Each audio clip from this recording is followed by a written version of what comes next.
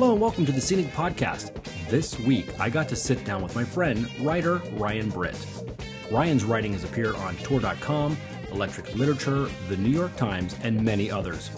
On November 24th, his first book, a collection of essays entitled Luke Skywalker Can't Read and Other Geeky Truths, will be published by Plume, an imprint of Penguin Random House.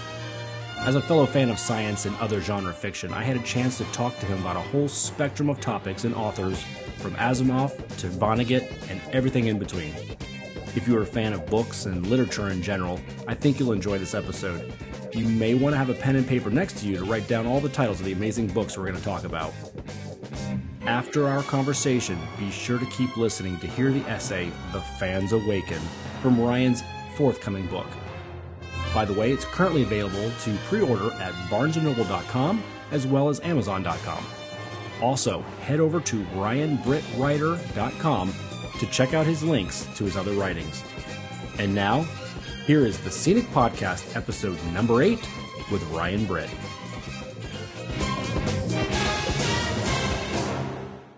Hey. Hey, what's up? What's going on, Ryan? What's up, Jason? How are you? I'm good. Thanks for having me over at your this little bookstore here. Yeah, so... This is fantastic. Tell me about this. So yeah, this is my my friend CC James, one of the owners of this place. This is Singularity & Co. It is a used science fiction, fantasy, pulp bookstore. It is, as far as I know, the only science fiction bookstore in New York City. Specifically for science fiction. For science fiction and genre fiction. Yeah. Yeah, and they run a publishing company as well that puts old sci-fi and fantasy books back in print as ebooks. Okay. So yeah, it's I ran a reading series here. Yeah. We had like cool writers, like everyone from Fira Eisenberg to like Lev Grossman have read some of their favorite science fiction stories here. And yeah, I'm a friend of the bookstore and I teach a class here. It's definitely, I mean, it's very cool. I had no idea this existed until you said, "Hey, come out to Dumbo and let's chat out here." But no, this is great. This actually, I think it makes so much sense to talk to you in this bookstore.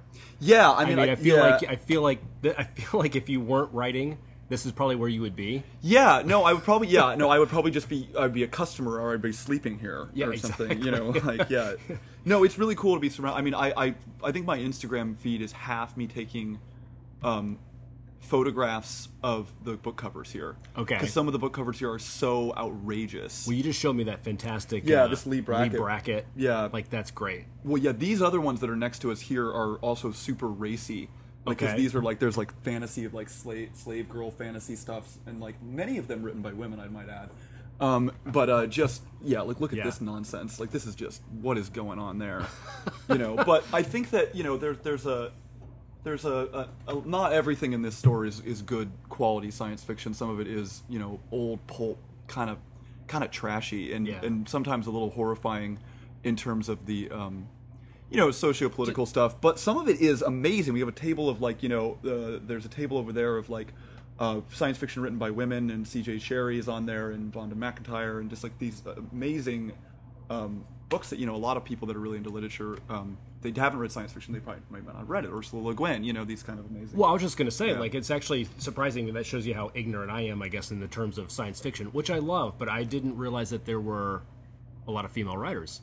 Well, I'm definitely not the person to be an expert on this, and there's an essay in my book about Barbarella and how it kind of introduced me to feminism, but I mean, I'm definitely not an expert on this. Yeah. I would say that is a long conversation, and if you wanted to, there's a woman named Kay Tempest Bradford who has written about this online extensively, and Nora Jemisin, who is a really good fantasy novelist, and both of them. My friend Emily Asher Perrin, who is a blogger and used to be my cohort at Tor.com, they could all... who else? There's a lot of women who write about this all the time. Cameron Hurley. Mm-hmm. I would not be the person to do the history of women in science fiction, but I do know and read a lot of people that could do it. Yeah, right on. So it's fun. So I just want to ask you. So you're just saying about obviously a lot of these books are trashy, considered pulp, whatever. So I mean, it's just interesting. I really do enjoy science fiction. I don't set out to read it specifically, but I mean, I read obviously all genres. Sure. And whatever Yeah. year. I mean, I think the very first science fiction, I feel like, I mean, I'm sure it wasn't, the very first science fiction I was privy to was probably in 6th grade, 7th grade maybe, where a librarian at my school, I was working, because I worked in AV, Nice. like a good nerd. Yeah, nice. Yeah, helping to set up the films. yeah. I mean, well, because you had to be in control, right? And you don't have to deal. yeah. And then It like was great. You don't have to, and you also don't Just have let me do it, Yeah. right? Well, yeah, and it's but also you get to like have. Yeah, it's great. You have your own private thing. So Cool. we're talking to the teacher, and he was talking to myself and another friend, and we were just shooting the shit about books or whatever. And he started talking about The Hitchhiker's Guide to the Galaxy, Douglas Adams. Yeah. Douglas Adams, and that was probably the very first that I remember. I mean, again, I probably was reading it when I was a little kid, because I loved writing short stories when I was in elementary school. Yeah. You know, because it's like, all right, here's a project, and they think that as best they can, the public school system, at least back then, was like trying to get you to write, right? Sure. So I checked that book out, like, in love with it. Yeah. I probably read it a couple times. I mean, I probably read it once every 5 years. I mean, yeah. I mean, I think I might read it once a year. Yeah. Yeah. That's a. Yeah. I always make. I sometimes really forget that my references are not going to be understood by people in casual conversation, and so like I'll often say to somebody, "Oh, you got some Zaphod Beeblebrox action over here," and they're like, "What do you mean?" I'm like, "Oh, he's got 2 heads, and you're saying things that are contradictory," and they're like, yeah. "What? Who's Zaphod Beeblebrox?" Yeah. I was like, Sam Rockwell played him in the movie. Like, Yeah, the movie like- of what? Yeah. Oh, Hitchhiker's Guide to the Galaxy. The movie Douglas Adams. No, I've actually was walking through the city about a month ago, and I said to my girlfriend, like, man, I wish I had a babelfish. Yeah, and yeah, she yeah, was it's like, like, yeah, "What?" yeah. I was like, it's just I can't explain it. Yeah. It's just too long. Those books are so. I mean, those books are so great. I didn't write about Douglas Adams in my book that much. That's gonna have to be. There's so many things that like got left out. Let's talk about your book a little bit. So congratulations on that. Thanks, So yeah. it's coming out at the end of the year. Yeah. November 24th. Thank you for putting it on my birthday. I appreciate. Yeah, that's right. You mentioned that online. I remember when I put the cover up. Yeah. Yeah, so it's called Luke Skywalker Can't Read and Other Geeky Truths. Okay. It is an essay collection about science fiction, fantasy, geek culture. And so the essay that I'm doing for you is a little bit more analysis about Star Wars, but some of them are personal essays about, watching Barbarella with my dad, or my friends and I wearing T-shirts to the premiere of the last Star Wars movie, Revenge of the Sith. We wore T-shirts that said George Lucas is a virgin on them, which people misinterpreted as us not liking Star Wars. But yeah, so there's personal essays and sort of like pop culture analysis. I think that the elevator pitch that my agent and I sort of had was like, you read these essay collections from guys like Chuck Klosterman and Rob Sheffield, who are big influences of mine. Yeah, and fantastic books. I was, I remember reading years ago, Talking to Girls About Duran Duran. Oh, so good. And I was thinking, God, I wish I could do this, what Rob does, only with the stuff I know about. And so I think that's kind of was the inspiration for this book. And I had been, I'd been writing about science fiction and comic books and stuff for several years professionally. I used to be a writer at Tor.com, and then I've since kind of branched out and written for other places about this. So yeah, at some point, I just started writing about this stuff all the time, and then I was like, I really want to do something with this. And so that's if the book is not for the expert necessarily, though. I think that it's for I think that it's for everybody. Okay. If you have a mild interest in any of this, or you're just sort of one of my best friends, who's my roommate in Bushwick, she and I bonded because we both love music, and we both love Ryan Adams and shoegaze and Wilco. Sure. And but she was like, she was like, I loved the Back to the Future essay, but I learned a lot about Sherlock Holmes. So yeah, that's kind of in a nutshell. I feel like there's so many things we can talk about, because you just said in that sentence so many things like Back to the Future and Sherlock Holmes, and I know you're a huge Sherlock Holmes fan. Yeah, the essay in my book about Sherlock Holmes is called Baker Streets on Infinite Earths, which is of course a reference to the DC Comics Crisis on Infinite Earths, which is about alternate universes. But I wrote an essay for a science fiction magazine called Clark's World a number of years ago. It's probably the oldest source material in the book. The essay in the book is very different from what I published with Clark's World, but I had written an essay about the science fiction connections to Sherlock Holmes. Okay. And I was really interested in that. And this was before... Are there many? There are many. Really? There are many. The easiest one, and this is something that my friend Lindsay... Sherlock Holmes Goes to Space?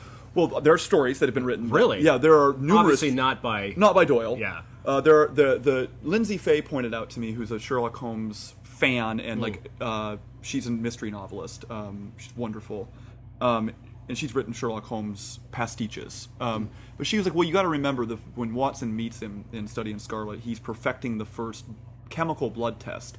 Scientifically, that didn't exist. Oh, okay. In the Victorian era. So he's using science fictionally, but there's other stuff in the original stories, like where there's this professor who's like really horny, and so he wants to take and he's old, and he wants to take like monkey gland stuff to make him virile. Right, but instead it just turns him into like a monster. So it's like a Jekyll and Hyde thing, like where that's like got like the science. It's got a science fiction element. Sounds like the original invention of Viagra. That's right, but it turns somebody into like this monkey, basically. No, same thing. Yeah. Which they're the same thing. That's actually they just keep that out of the commercials. That is a regular side effect of Viagra. I'd forgotten that. But yeah, so but natural hair growth. The connection, I think, is that so many science fiction fans like Sherlock Holmes, and the big one was there was a connection between Spock from Star Trek. Really? So this guy named Nicholas Meyer, who I interviewed years ago, who's a great guy, he is the guy who directed and basically wrote Star Trek II: The Wrath of Khan. Wow, okay. And that, of course, is a film that really saved Star Trek. And I write about that movie a lot in my book, and like partially because it's such a literary film. You've got Dickens in there, you've got Melville in there, but in Star Trek VI, which was also directed and written by Nick Meyer, he has Spock say, an ancestor of mine maintained, when you eliminate the impossible, whatever remains, however improbable, must be the truth, which is a Sherlock Holmes quote. And he says, an ancestor of mine. Huh. What's so great about that is because Spock is half human. Yeah. It could be a literal ancestor and not just an illusion. Right. So then it's like Sherlock Holmes is related to Spock. Right. Which makes perfect sense. And when I interviewed Nick Meyer about this, and this is in my book, is I said, was that, and he was like, well, everybody knew this already with Spock and Sherlock Holmes, and Nimoy played Holmes at one point, because everybody's played Holmes at one point, after Star Trek, in the 70s, and it's like, he was like, yeah, it was a natural connection. I just made it literal. I just made it, and there's so many other things like that. But yeah, there's crazy, and also the other thing to remember now is that the show Sherlock was written by Stephen Moffat, who's the showrunner of Doctor Who. There you go. And so and there's very there's similarities. So are we? I mean, do you think that, or are we supposed to be led to believe that when Star Trek was written, like when the concept was written, that it was his point to make Spock kind of like a Sherlock Holmes? I think so. I don't know. Logical and I don't know if Roddenberry necessarily would have done that. I don't know if he was super conscious of it when he created Spock, when Gene Roddenberry, the creator of Star Trek, created Spock. But Spock is rude because he's intelligent. Sherlock Holmes is rude because he's intelligent. He has an interesting relationship with about logic, about facts, about like truth. About... Right. But he's also like made clearer by his more emotional friends, which is like Watson. You know what I mean? I'm not saying that Captain Kirk would be a good Watson analog. I don't think so. But he's more of a military man, and Watson's more of a military man. Sure. And there also is, Dr. McCoy, who's kind of the observer. I don't know. I mean, I just think that like the archetype of someone who is non-violent. Yeah. And like inherently, like then obviously Holmes can take somebody out if he needs to. Right. As can Spock. Yeah. But they don't. That's not the primary. With James Bond, or like superheroes, so often, and Batman is connected to Sherlock Holmes. People often because he's a detective and he also doesn't, and he has this no killing, and and Batman is Batman's very sci-fi. I mean, he's got gadgets, and, yeah. So I think that there's a lot of we can talk about Sherlock Holmes forever. Yeah. Do you think that? So it was funny. I was thinking about this on the way over here. Actually, it's like again talking about. Whenever I find that there's an interesting book. I mean, if someone recommends something. If it's science fiction, if it's not, I love science fiction, but I don't read it as often as I ordinarily, would. I mean, is there really much of a place for science fiction in 2015? Yeah, I mean, because when I look back, I mean, indulge me for a second, but when you look back, right, you just even mentioned that they're talking about things back in the 19th century that were not yet invented. I mean, I feel like now we're getting to a point where it almost feels like everything has been invented. So you look back at Jules Verne, you look at the people who were sort of pioneers. I just feel like, at what point now, when I see a science fiction film, for instance, I'm kind of bored. Well, I mean, I guess that it kind of depends on. I mean, it depends on what you want out of it. Do you see what I'm saying, though? I do, and I think that I guess that my thing is that science fiction, futuristic science fiction, is never supposed to have been predictive necessarily. Okay. That's not, I don't really think that that's the aim of it. First of all, yes, there's a place for science fiction. Yeah. Absolutely. Yeah. Yes, 100%. There are people writing science fiction novels. Yeah. Many of them are my friends that are amazing. Yeah. But I mean, I'll give you an example Sure. of a novel that was not marketed as science fiction. That was a science fiction novel set in the future that dealt with technologies we have now. It was a book called The Word Exchange. It's by a friend of mine named Elena Graydon, and she has this near future New York where the rights to the dictionary have been purchased by a tech company. Because we're not far off. Because the dictionary was desperate for money, yeah. And they figured if they copyright the words, there's no way that that's going to impact. Well, of course it does, because everybody's hooked up to their gizmo in this novel, which Sure. she calls a meme, and it's this vaguely telepathic smartphone. And what happens is people have to start paying for the definitions of words because they've forgotten it. And if you think that that's not a mirror oh my God, to the way things are now, and Yeah. that's what science fiction is often, is it's not... There's Asimov has written about this many times, or wrote about this many times, is that he's like, people come up to me like, well, gotcha, because you wrote the robot books and you weren't right about the way it's like, that's not what I'm doing. Right. You know He's what I not mean? trying to predict. And that's true of anyone else. Steingart wrote Super Sad True Love Story 5 years ago, and he predicted, in a near future New York that, Staten Island was going to be the hot place for hipsters. Well, just because, Steingart got that wrong doesn't mean that science fiction novels suck, I mean, you know what I mean? Yeah, of course. So yeah, I think that it absolutely, I think in a way, the reason why I think you might say, does science fiction have a place, is because we live in a science fiction world. Right. Where we have... It's happening every day. We have, we have devices and we have technology, we have a way, we have all this stuff that we... And also because you and I grew up in, the 80s, and so all the boom, Back to the Future... Absolutely. Close Encounters, this is part of, we're grown-ups now. We're, in charge. So it's not weird anymore because our generation came around. Yes. You know what I mean? And so our generation, is I have a joke in the early essay of my book saying at some point the Gap started selling Star Trek T-shirts. When I was a kid, that wasn't the case. So now, and so I think that it's been normalized. I think it's been mainstreamed, and I think that that's great. Right. And so in a way, you're right, because in a way, I think that some of the definitions will die. Okay. I think that in because the biases are going away. Well, I guess so. Basically, back in the 50s, whenever the real hotbed of science fiction became, sure, the thing. People would call that the golden age, which is debatable, but yeah. Right, but I think for the layman, that's what they would think that's probably at the time, right? That's when it's bad science fiction movies are coming out. Bad science, pulp is coming out, right? Yeah.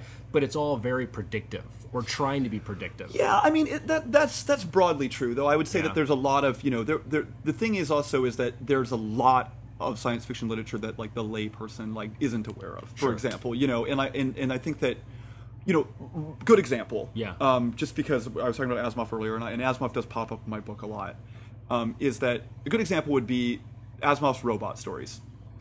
In the 30s, Asimov was frustrated that there were robot stories that always ended up being Frankenstein's monster stories. They're gonna turn on us. Right. So he's I read about this in the robot piece in my book. Is he's oh, I'm gonna fix this. I'm gonna write a real science fiction story, about robots, and it's not gonna be this Frankenstein's monster story. Well, fuck, how's that going? Right. Right. Everybody writes Frankenstein's monster stories about robots, even though Asimov did it. So it's he was doing something different against the pulp, right? he did it successfully. What was that story? Well, the first story I think was called Nursemaid, which was about a robot that's a nursemaid. Okay. Which is I believe it's a caregiver. It's a caregiver, and so then that ends up becoming the iRobot stories. Gotcha. And so in iRobot, you watch the film, and it posits the exact opposite message of the books, which Asimov was like. And this is a big pet peeve of mine, is that like you don't have to have the technology be the enemy of your science fiction story. Mm-hmm. You can have a robot in your science fiction story and it doesn't need to murder you. Now it's exciting when they do. Of course. Like in Battlestar Galactica, it's fun. Of course. And like Blade Runner. But I think that stuff like that will play with, that it's not just like killer technology, they've got like Terminator or something like that, where they're gonna kill us all, right. like, and it's just like, where it becomes this Prometheus thing, which is of course the subtitle of Frankenstein, But wouldn't it also? At the end though too, like I feel like there's more of a human element that is behind the tech, right? Yeah, that goes wrong. It's always there's the bad guy who's trying to turn the tech. People. It just depends. Still a very human story. I think that there was 2 robot movies that came out this year, and Ex Machina is probably the better of them. So good. But Chappie, you know what I mean? Everybody hated Chappie. Yeah. And I have to say that the thing I liked about Chappie was it was like Oliver Twist as a robot. Sure. He falls in with these criminals. And where just because so it's nature nurture. Yeah. Like just because Chappie was raised by criminals and he's a robot doesn't mean that he wants to be a murderer. Right. And I thought that he's a product of his environment. Yeah, but that there could have been, because Asimov was like, in a way, if we program the robots correctly, they'll take care of us. In a way that's good. Okay. And not oppress us, and not and that's kind of like Data in Star Trek, where Data's very, and he was based on a lot of the Asimov stuff, and Roddenberry was buddies with Asimov, but like that's kind of nice, you know what I mean? I'm interested in those kinds of robots, I made the mistake of watching both those films on the same day, right after each other. No way. Yeah, I had heard great things about both of them, and so you hated Chappie. But no, it's not that I hated Chappie. It's just I wasn't prepared because I had just watched this amazing film. And Ex Machina is a perfect film. I watched this film, and I'm like, oh my God, like amazing. She's amazing. The story is brilliant. The cast is great. And then I immediately watched Chappie, which was the... But I loved District 9. Everybody loves District 9, yeah. And so obviously it's the same kind of feel. I feel bad for that guy. I feel like that guy's never gonna... I didn't hate the film. No, I didn't. But I just thought that I shouldn't have watched it right when I did. Yeah, I feel like that guy's never going to recover from the success of District 9. No one's gonna. And District 9 is so brilliant and so good and such a good science fiction film. And it's like he's just never in like Elysium. Like I liked half of it. Yeah, you know what I mean. And I didn't like the there was like that guy who I think is the actor who's like the assassin character who like wasn't in the previews. Right. In the previews you're like, oh, this is gonna be like Matt Damon versus Jodie Foster, and she's gonna be like, she's barely in it, and it's like what, and it was like Sigourney Weaver in Chappie, where it was like, wait, isn't Sigourney Weaver supposed to be in this movie? Like where is she? She's a paper pusher. She's a paper pusher, and it's like I feel bad because I feel like that Chappie was such a strange film, right. And it was so brave in a way. Sure. But I think that it's just that's in a way that Ex Machina is a totally different robot movie. Yeah. And I think it takes itself very seriously. I had some, I like any of these things. I had some issues, of course. But I think it's taking what would be kind of considered a very independent film, sure, and a very typical blockbuster summer movie. So you can look at them, if you want to look at them on those levels, they're good films. Right. But if you look at them at the same time like I did, it's tough to delineate. It's almost like they flipped though, because like Garland, who wrote Ex Machina, and directed his directorial debut, he wrote 28 Days Later. Oh, that's right. Right, and so like that's like I feel like a much more commercial film in a way. Right. I mean, it's definitely like if he has an indie quality. He didn't direct it. Sure. But like, so then it's like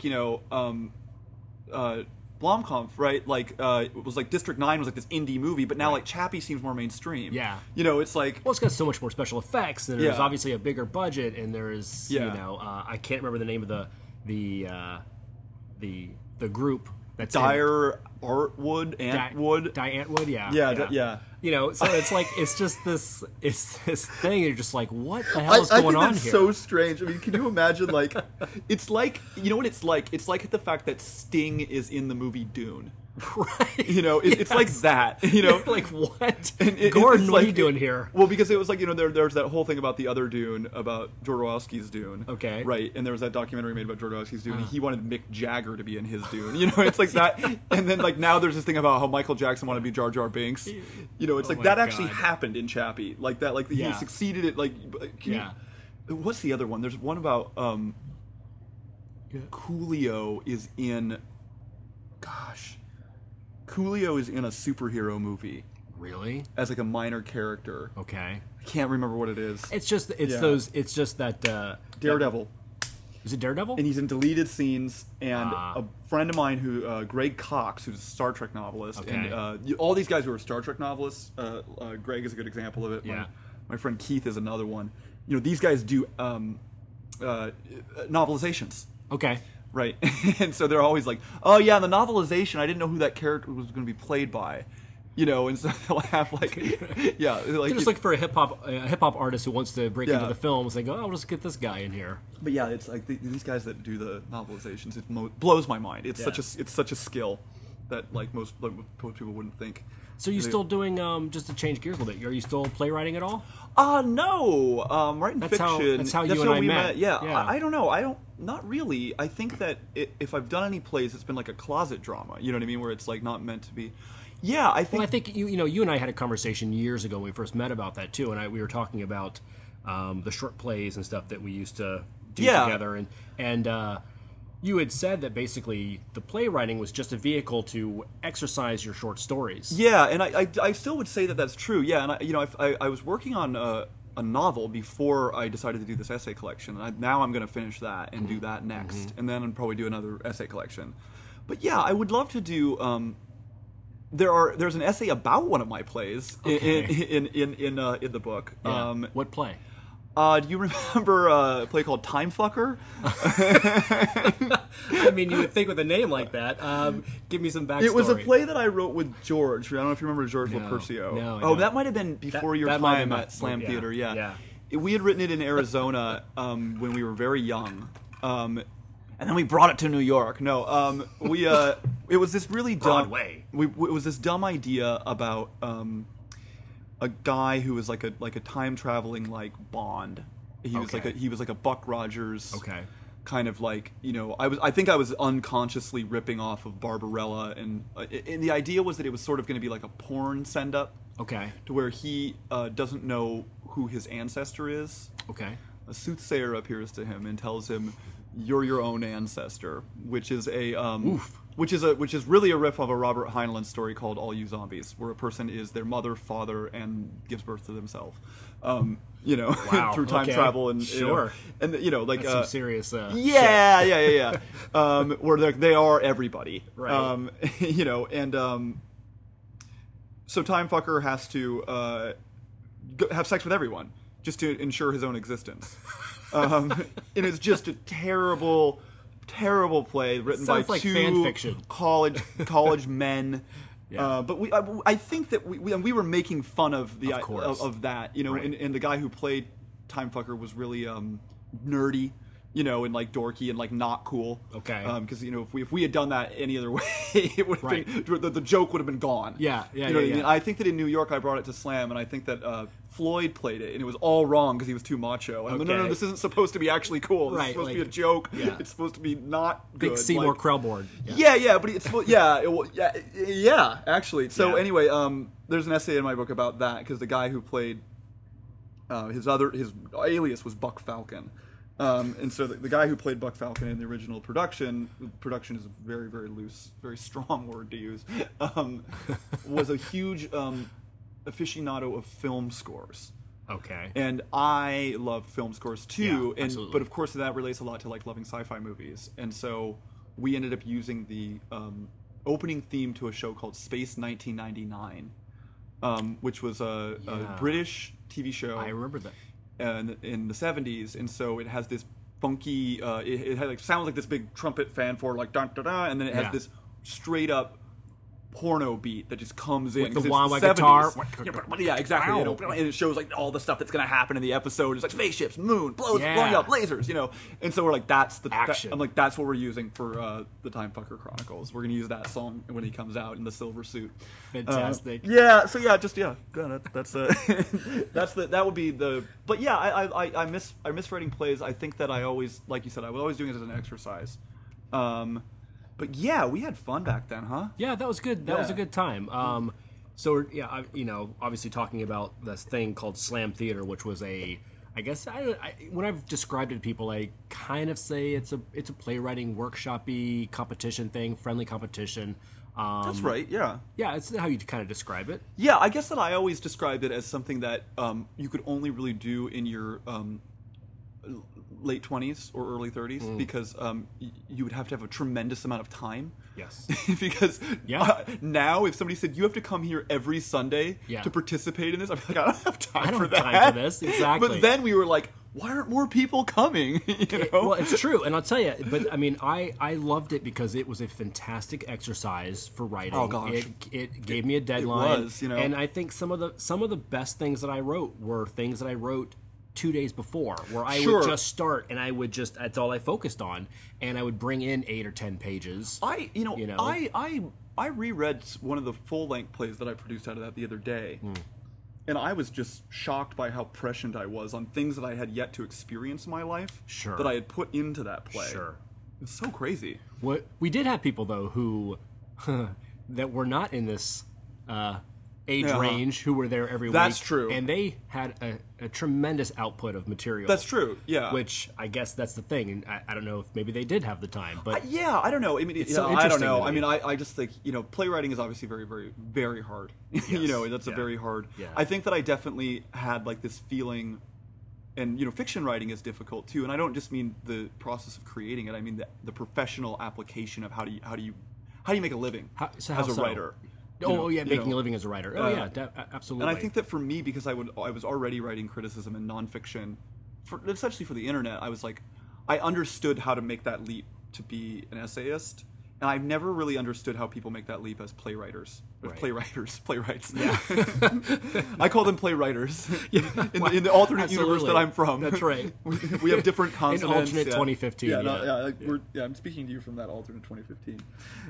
Gas prices are really low in my universe. It's almost $1. Yeah. Have you read?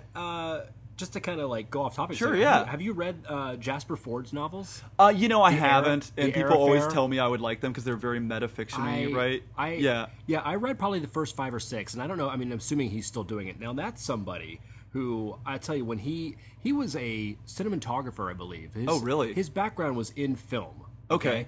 And he decided one day that he wanted to try to write a book. And so write one of these things. Well, write a book. So he wrote a book called The Eyre Affair, which is about Jane Eyre, who jumps into fiction in an alternate 1985 in which the main conveyance is still blimps, right? Still air travel. Well, that's how you know it's an alternate universe, because there's that we all know that's the first thing in the Zeppelin. That's how you know. Right? Yeah, that's the only way. It's a shorthand. Oh, Zeppelin. Yeah. They've cloned dodos as pets. Yeah, I know about this. Yeah. Right? So anyway, but his output, he was putting out a brand new novel every single year. My God. And these books are 400 pages. Yeah. They're science fiction, right? Because he's got these literary characters who are jumping into novels. Yeah, I should read like these a because literary this is like made for me. I don't know why I haven't read these books. Yeah, I would tell you, put it on your iPad there. You'll be fine. Yeah, I know. I need to read your computer book that Penny would have had in Inspector Gadget. That's right. Yeah. Oh, I didn't write about Inspector Gadget. That's a Sherlock Holmes pastiche right there. I can see that. Well, I guess everything. Anybody who's like kind of a detective. I mean, since Doyle created would you say he created the detective? Oh, people would say that Poe did, or other people did. Yeah, there's a lot of debate. That's true. That's not something that like I can talk about how Doyle connects to other stuff, but before, I don't know as much. Yeah, you also got to figure Doyle wrote the only reason we have Jurassic Park is because of Arthur Conan Doyle. Because he wrote The Lost World, which was an island of dinosaurs. Yeah. Well, not really an island, like a like an incropping of dynasty. Anyway, Okay. yeah, that's it's a dinosaur novel. Yeah. you know, that in present day, Right. And you know, of course, Crichton called the sequel to Jurassic Park The Lost World. Right. You know, it doesn't get much better than that. And the ending of the film version of The Lost World has a brontosaurus loose in London. And in that, of course, the ending of The Lost World, the film, the Jurassic Park film, Spielberg has a T-Rex loose in San Diego. Okay. So that was definitely a Nice homage. Yeah. Or direct ripoff. Direct ripoff. No, yeah, No. yeah. I think that's fine though.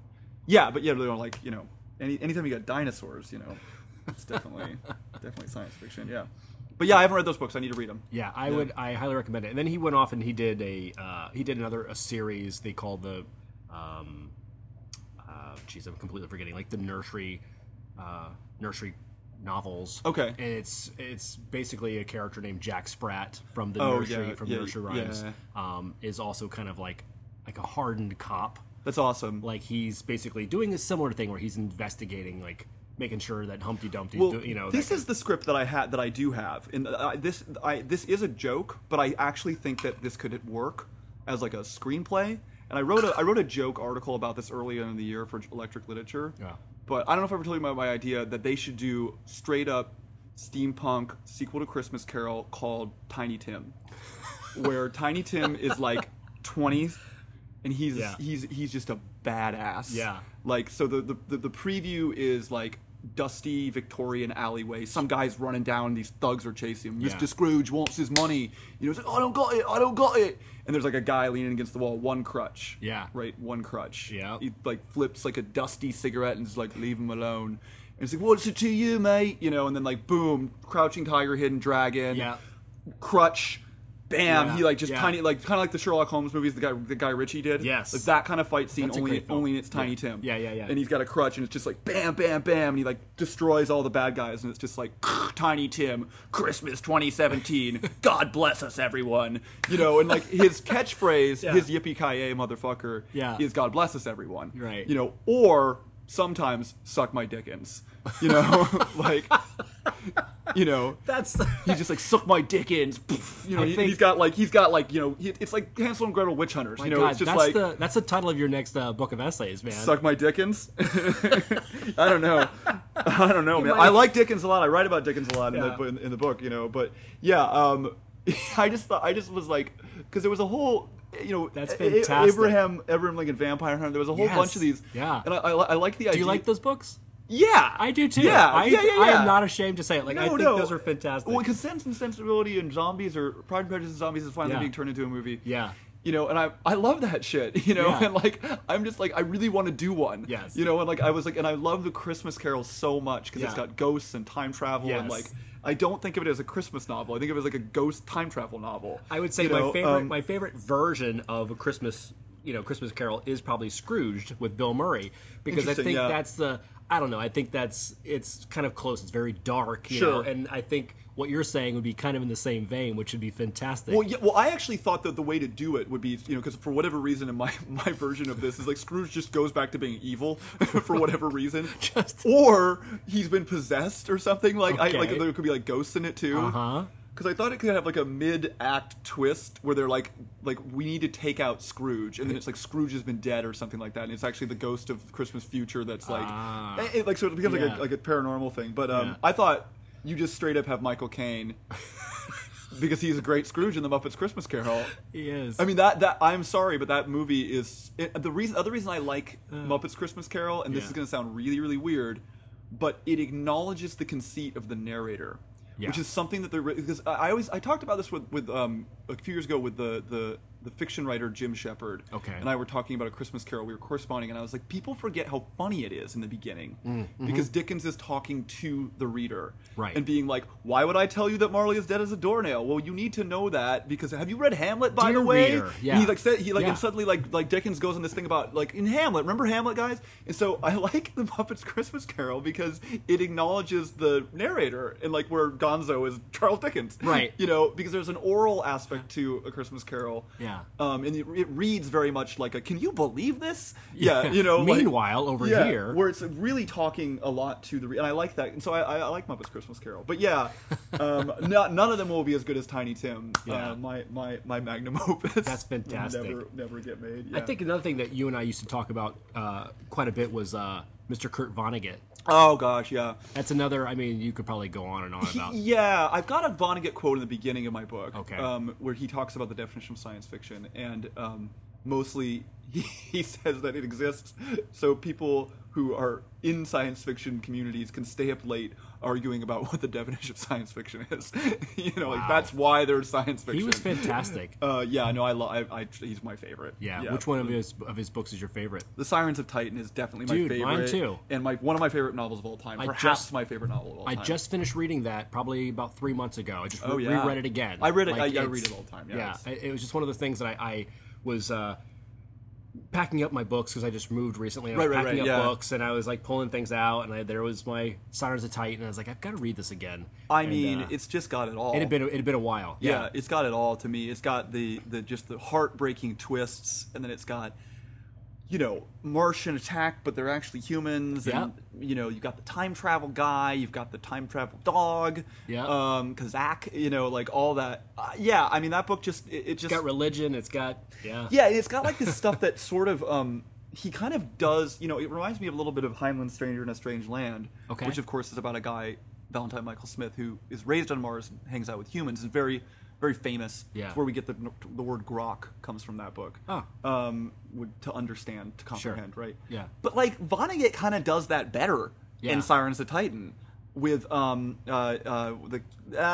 me.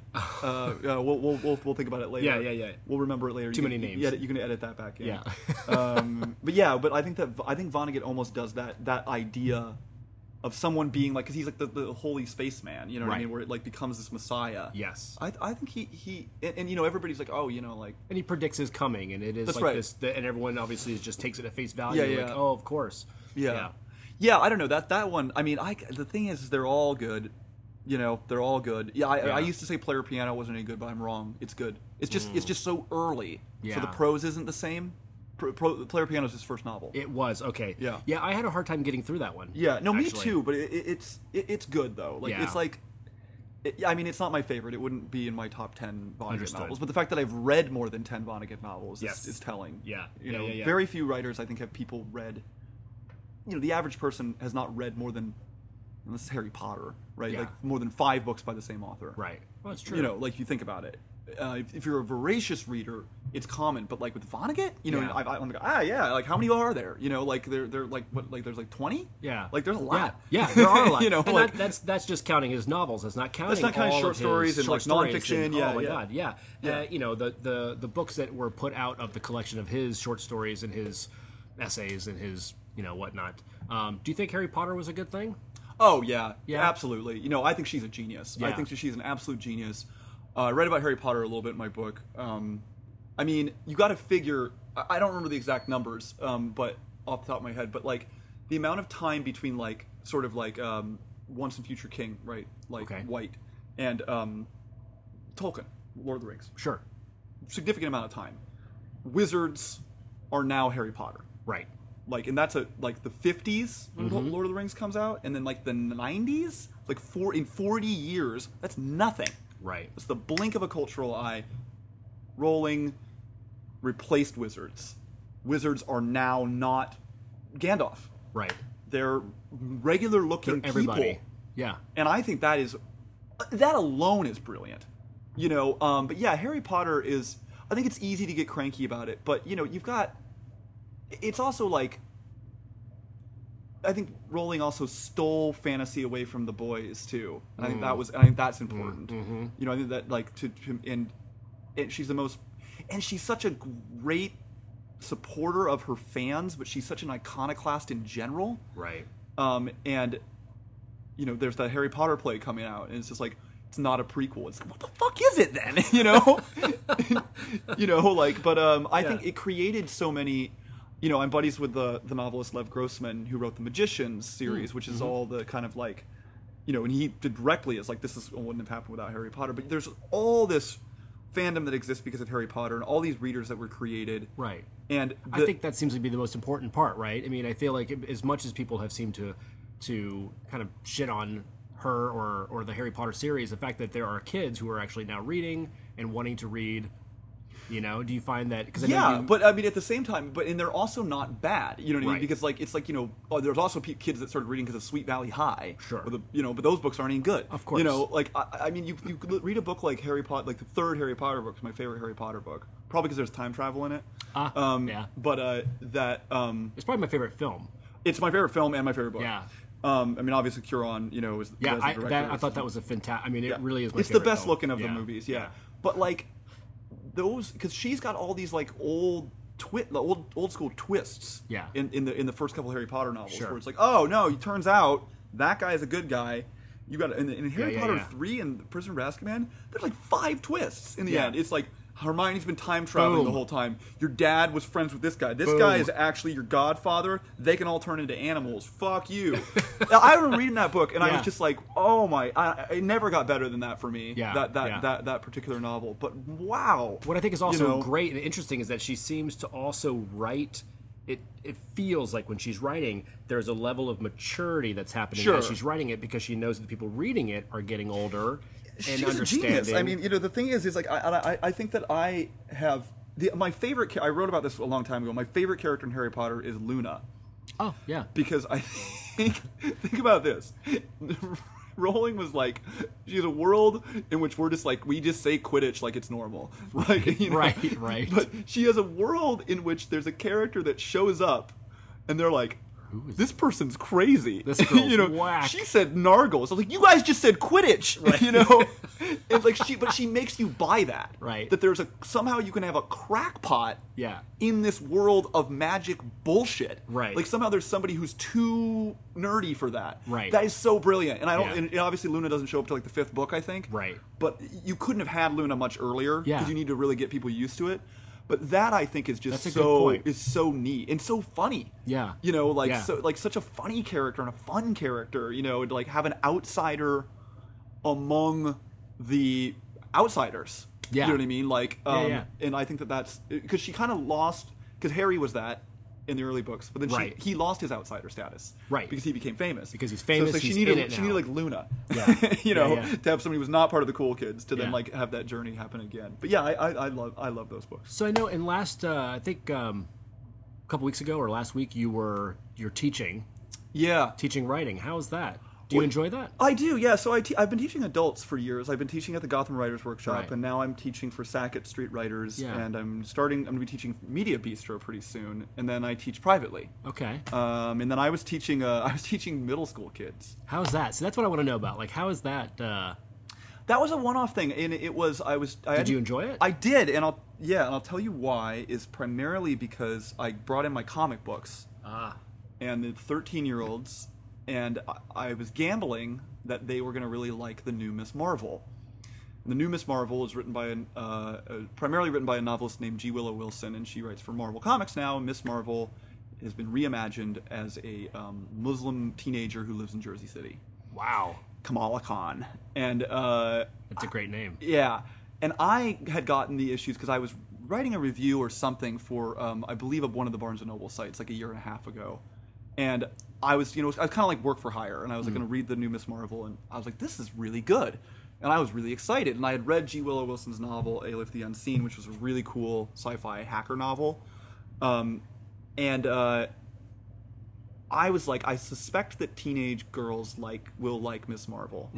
And so I was just teaching a creative writing like kind of intro for these kids, like, you know, what's character development, what are stakes, you know, what's a plot, right? You know, they learned what a MacGuffin was, you know, and nice. But so we would have like a reading break, and they're kids, you know, and their attention span is all over the place. So I had a stack of the Miss Marvel comics, and they loved it, and we talked about why, because there's all this stuff about race and identity politics, but also she's a wisecracking teenager who gets to hang out with Wolverine at some point. Right, you know, like, who doesn't love that? Right. You know, like it's so neat. And I really was heartened. And then like I had like a Doctor Who comic, and one of the little girls was just like, "This is really interesting. I really like this." And like, there are no biases. Yeah. But yeah, and the kids loved Harry Potter. Of course. and the Hunger Games, and so Okay. we were on the same intellectual level, me and these Nice. kids, like, because Okay. I was just like, I'm like, and I didn't have to have like the arch literary discussion about Harry Potter that I have with some of my like literary writer friends. Like, Right. it was like, which one's the best? Like, why do you like it? You know, yeah, It was it cool just- when she did this. Yeah, and they're like, so because we talked about we talked about how you introduce characters, and so Okay. we talked about the first scene where Harry meets Ron and Hermione, you Yeah. know, which is funny, Yeah. you know, because she's sort of mean to them, and like, you know, but everything's established very efficiently of what their relationships are going to be, Right. in that first scene. Yeah, and like, so yeah, the kids, you know, I got to talk about Harry Potter and Miss Marvel for a week. Yeah, at a and get summer paid camp. for it. And get Nice. paid for it. Not a lot, but Yeah. but Still, yeah. nonetheless. But yeah, I did. We went to the superhero supply store. Me and these kids Awesome. in Park Slope. I've not been there. That's the McSweeney's thing. Yeah, I love McSweeney's. I think that's fantastic. I Yeah. think what he's done in like the books that have been put out. You've been to the pirate one in San Francisco? No, I'll tell you what. When I was out in San Francisco maybe 5-6 years ago, and it didn't even occur to me. I was only out there for like 3 days, and it didn't even Yeah, occur if you're to not me. in the mission or whatever, then yeah, it just didn't even occur to me because we were trying to see everything else. It'd be my first time there, Yeah. but I think that's fantastic. The pirate one is rad. Like, Yeah. it is, A26 Valencia is Yeah. just so cool. Right. Yeah, I mean, I love the superhero supply store because I live in Brooklyn, and you know, obviously, but yeah, it's awesome. So yeah, for people who don't know, it's like Dave Edgar, the writer, has put out. He started the 826 Valencia, which was writing classes for Yeah. kids, and then there's the one in Park Slope. What's brilliant about it, and he's done it all over the place. What's brilliant is that the storefront, because it has to be, because he was in San Francisco, it was in a commercial area. That's right, yeah. And he had to have a store, and so he created the Pirate Supply Store. So good.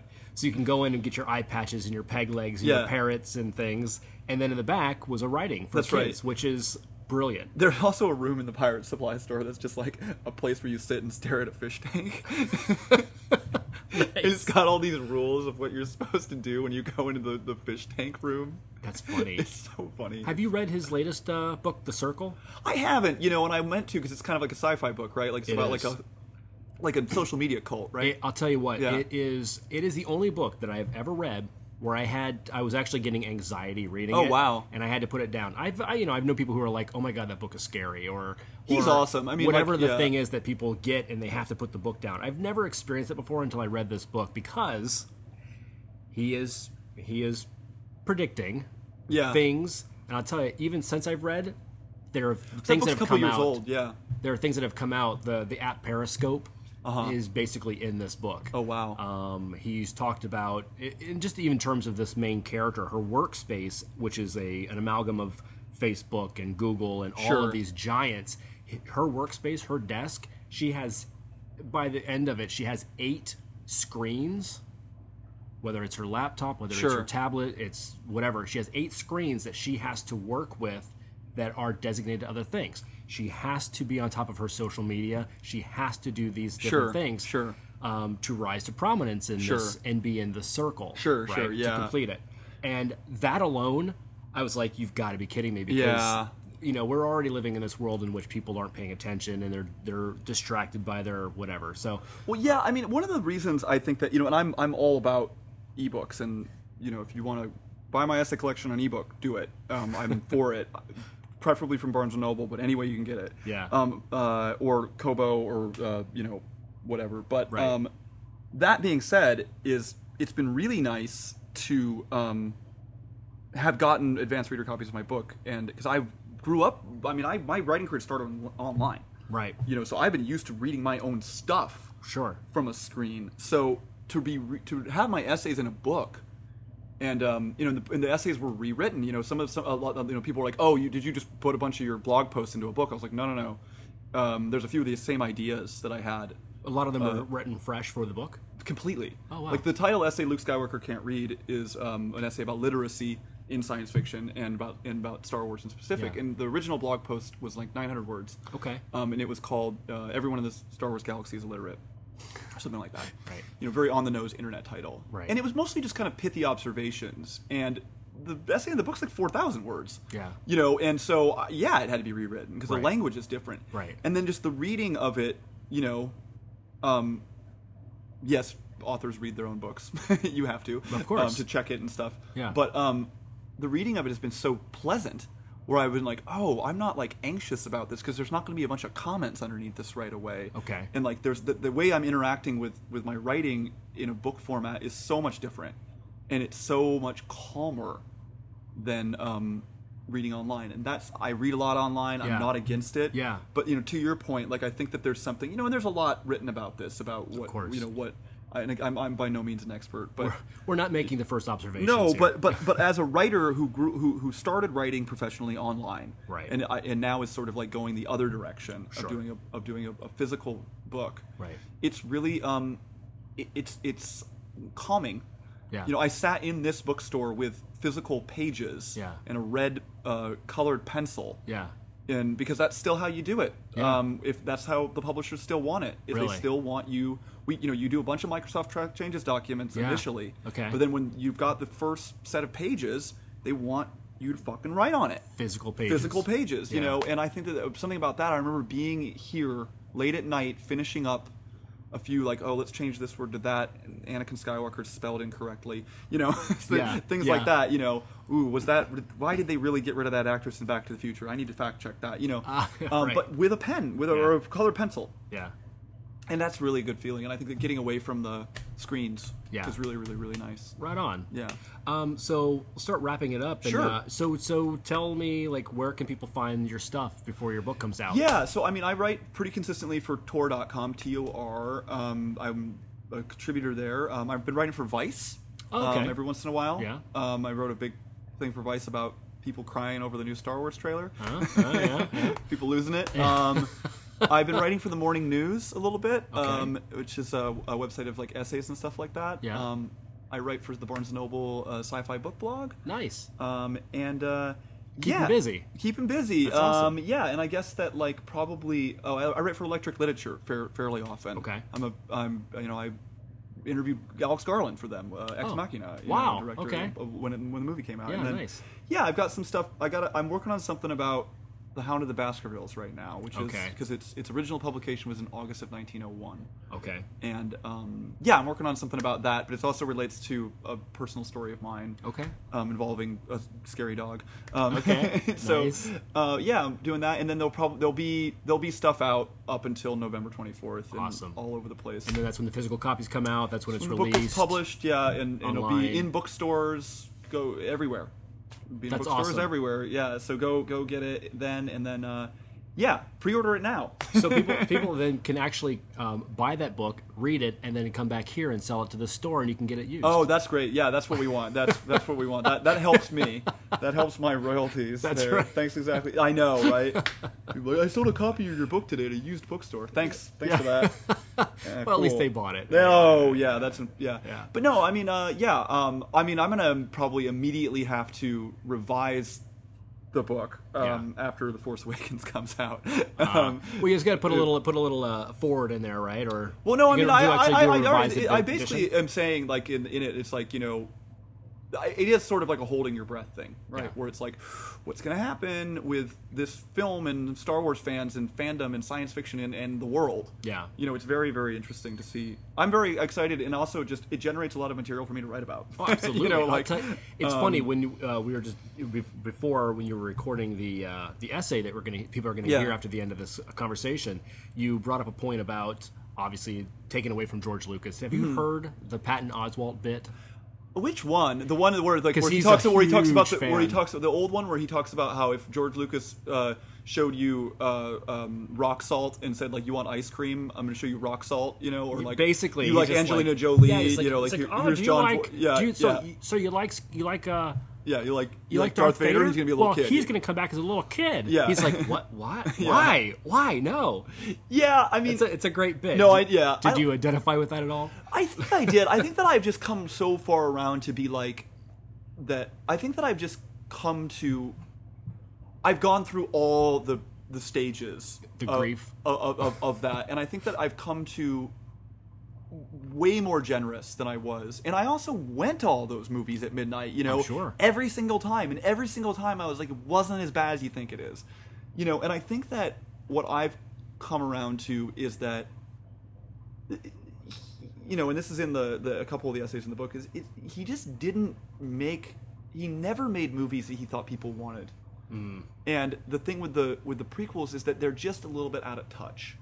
Gotcha. And they're a little bit too insular. Yeah. And I think that, and there's a lot of flaws. But that being said, is that like the Clone Wars cartoon that was spun off of that is amazing. Yeah, I've never seen it. It's great. Yeah. It's so good.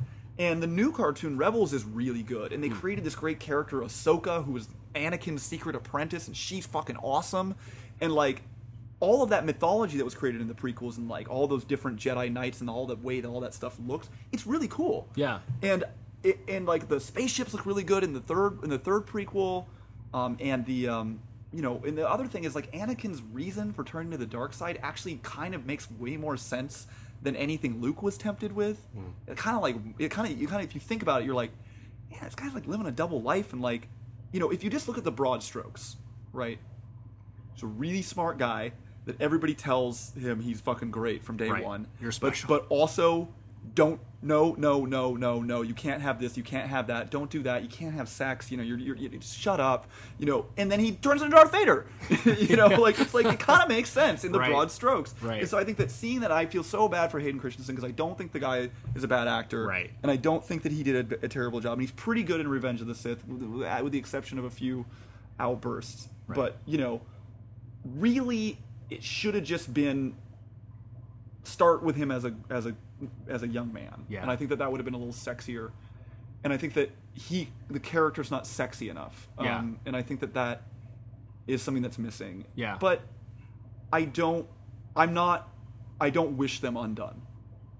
I think that if they had Ewan McGregor as the ghost of Obi-Wan Kenobi in the new movie in Force Awakens, or Hayden Christensen as the ghost of Anakin Skywalker in the movies, I think that would be great.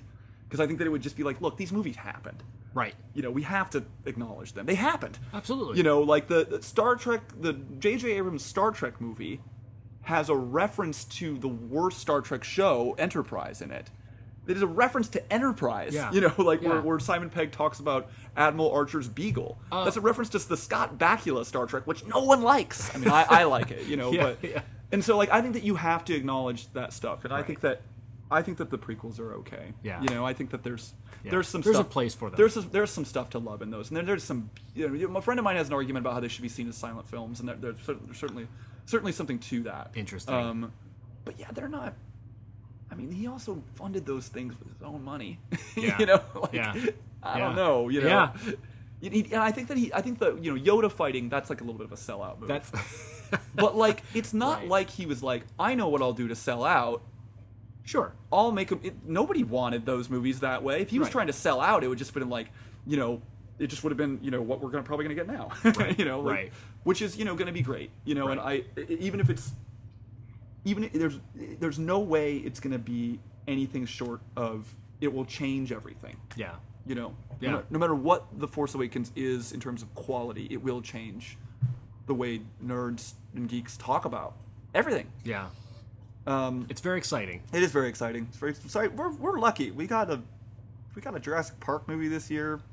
You know, like Never thought that was going to happen. that. When it wasn't. It was exciting, and Yeah. like, you know, we've got X-Files is coming back on the air. You know, Crazy. Star Wars is coming out. Crazy. Like, Yeah. you know, it's crazy. Yeah. It's crazy how lucky we are. Yeah. Yeah. We're spoiled. Right on. Yeah. Ryan, thanks for chatting with me. I Sure. appreciate it. Yeah, All thanks for having me. Yeah, man. The fans awaken. Everyone tells you the best way to be nice to yourself and have a fulfilling life is to never have regrets, or if you do, never focus on them. This advice is fine, but it also exclusively applies to you thinking about yourself when you are by yourself. A regret is a thing you think you might have been a mistake, but a mistake is a thing that other people know is a mistake. If we group both regrets and mistakes into the same phylum, let's call that phylum hypothetical trigger moments leading to a more preferable alternate universe, then we can begin to understand why it must be so hard to live each day if you are George Lucas. Even if he doesn't think he has any regrets, there's a whole world of people who are more than willing to point out his mistakes. So, The Force Awakens is practically here. What kind of Star Wars fans are we gonna be? In 2006, during the early days of online personality quizzes like, which Sex and the City character are you? Samantha. Which Spice Girls song is about your life? Wannabe. I took another quiz over and over again, hoping to get a different result. The quiz was, what kind of Star Wars fan are you? And the answer I got was, you're a hater. Not only could I not post that result to my MySpace.com account with any kind of arch glee, I was also depressed by what I perceived to be an online quiz mistrial. How could I be a hater? I love Star Wars. Just because I knew better than George Lucas which way Star Wars should have gone didn't make me a hater, but it was true enough, precisely because I had certainly complained about Star Wars more than I'd praised it. Not only was I being a Star Wars George Lucas hater something I often did, it was apparently a real thing, and that's because someone had thought to put it in as a result of a MySpace quiz. It meant that being accused of a hater was worse than a surprise. It was common. In order for something to make a comeback, it means you need to have sucked for a while.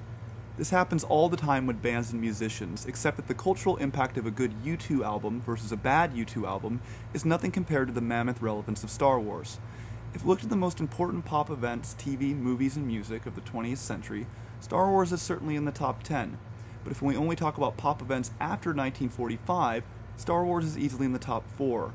I can't think of anything bigger than Star Wars beyond Michael Jackson, the Beatles, and Oprah Winfrey. I'm not saying Star Wars is better than every pop event of the previous century, it's just that it's undeniably gargantuan in how much it means to people. If a bad U2 album is a meteor, then Songs of Innocence is the kind that burns up in the atmosphere. If a bad Star Wars movie is like a meteor, then The Phantom Menace is the kind that killed the dinosaurs. But how did Star Wars get ruined, and who really did the ruining? Is George Lucas the only person with regrets? Everything could have always been something different. This is true of life in a sliding doors kind of way, and obviously true of everything having to do with pop culture. Specifically these geeky interests that permeate everyone's dreams and nightmares so constantly. There's an earworm of a song by the forgettable and truly terrible band Everclear, in which one of the lines is, like a Star Wars poster on my bedroom door. Obviously, we know for a fact that Star Wars and Star Wars posters did actually indirectly create the band Everclear, because there's no alternate universe without Star Wars that also includes Everclear. But there are also all kinds of terrible pop crap that more directly exists because of Star Wars, so don't blame it too harshly.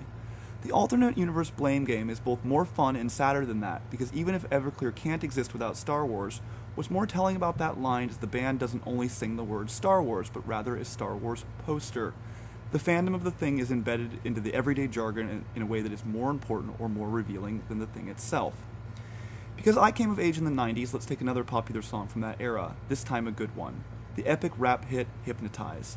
Biggie Smalls informs us of all kinds of stuff that he's up to, while a chorus of other people lets us know that what he's capable of, specifically his ability to sometimes hypnotize them with his words. One line for Biggie goes like this: hit him with the force like Obi, which no matter how you slice it is a reference to Obi-Wan Kenobi. If it was just either the force or Obi without the other word, it would be something we would be able to dismiss. But infinitely more clever than those Everclear jokers, Biggie actually insinuates the Star Wars lineage of his lyric in another way.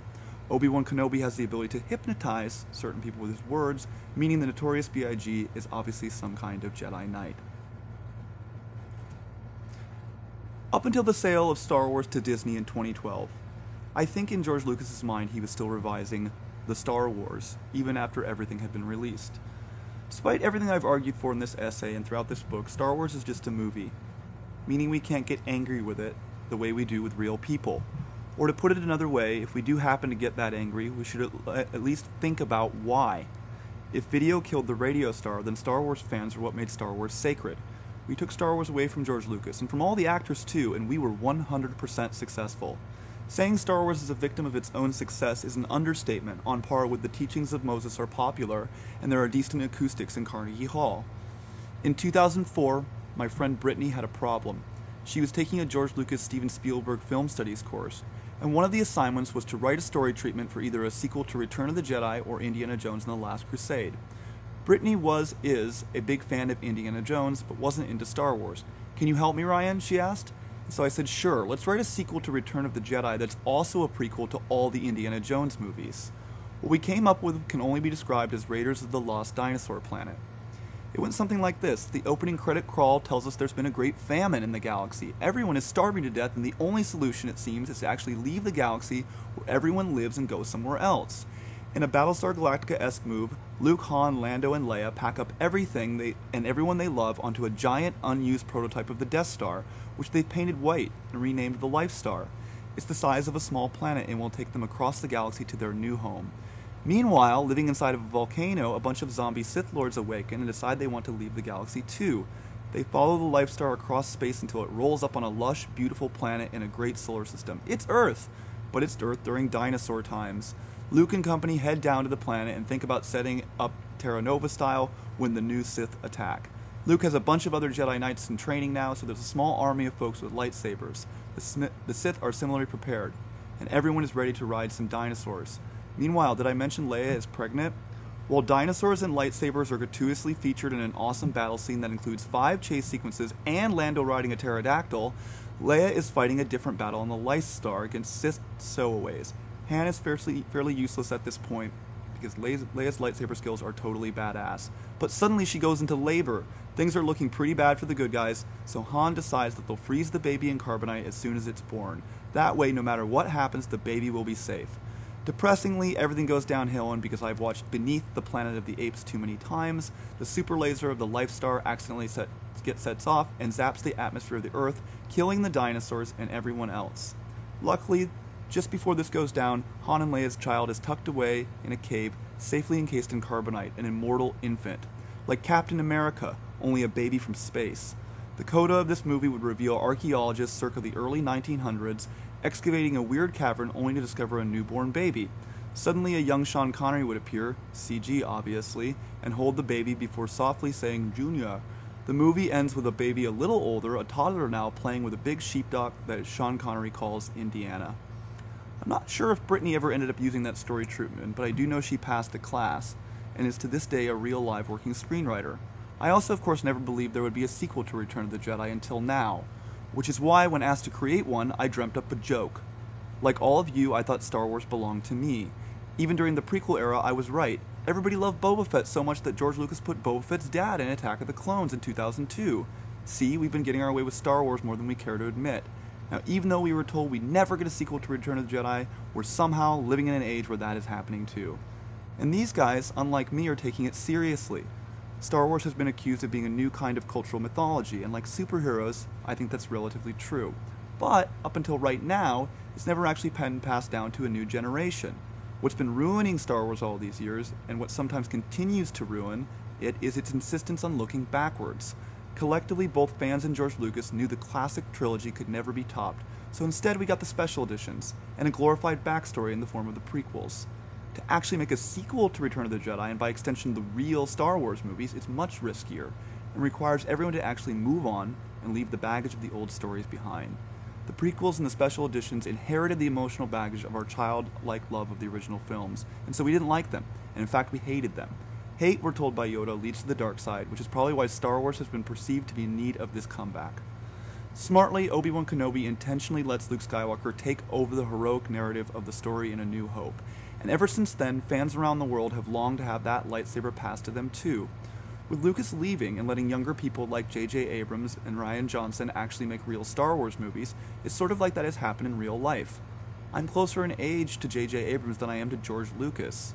J.J. Abrams and Johnson are possibly bigger fans of Star Wars than George Lucas. This is a good thing. Things are really starting anew. The exciting thing about something like Star Wars is that it perpetually reminds us that everyone can have new beginnings. Everyone can change. Everyone can be redeemed. And now that the father of this insanely important popular event has allowed a different generation to take over, maybe the rest of us can move on too. It's time to get over ourselves. We can stop being haters by letting go of our hate. There's still good in us. I can feel it.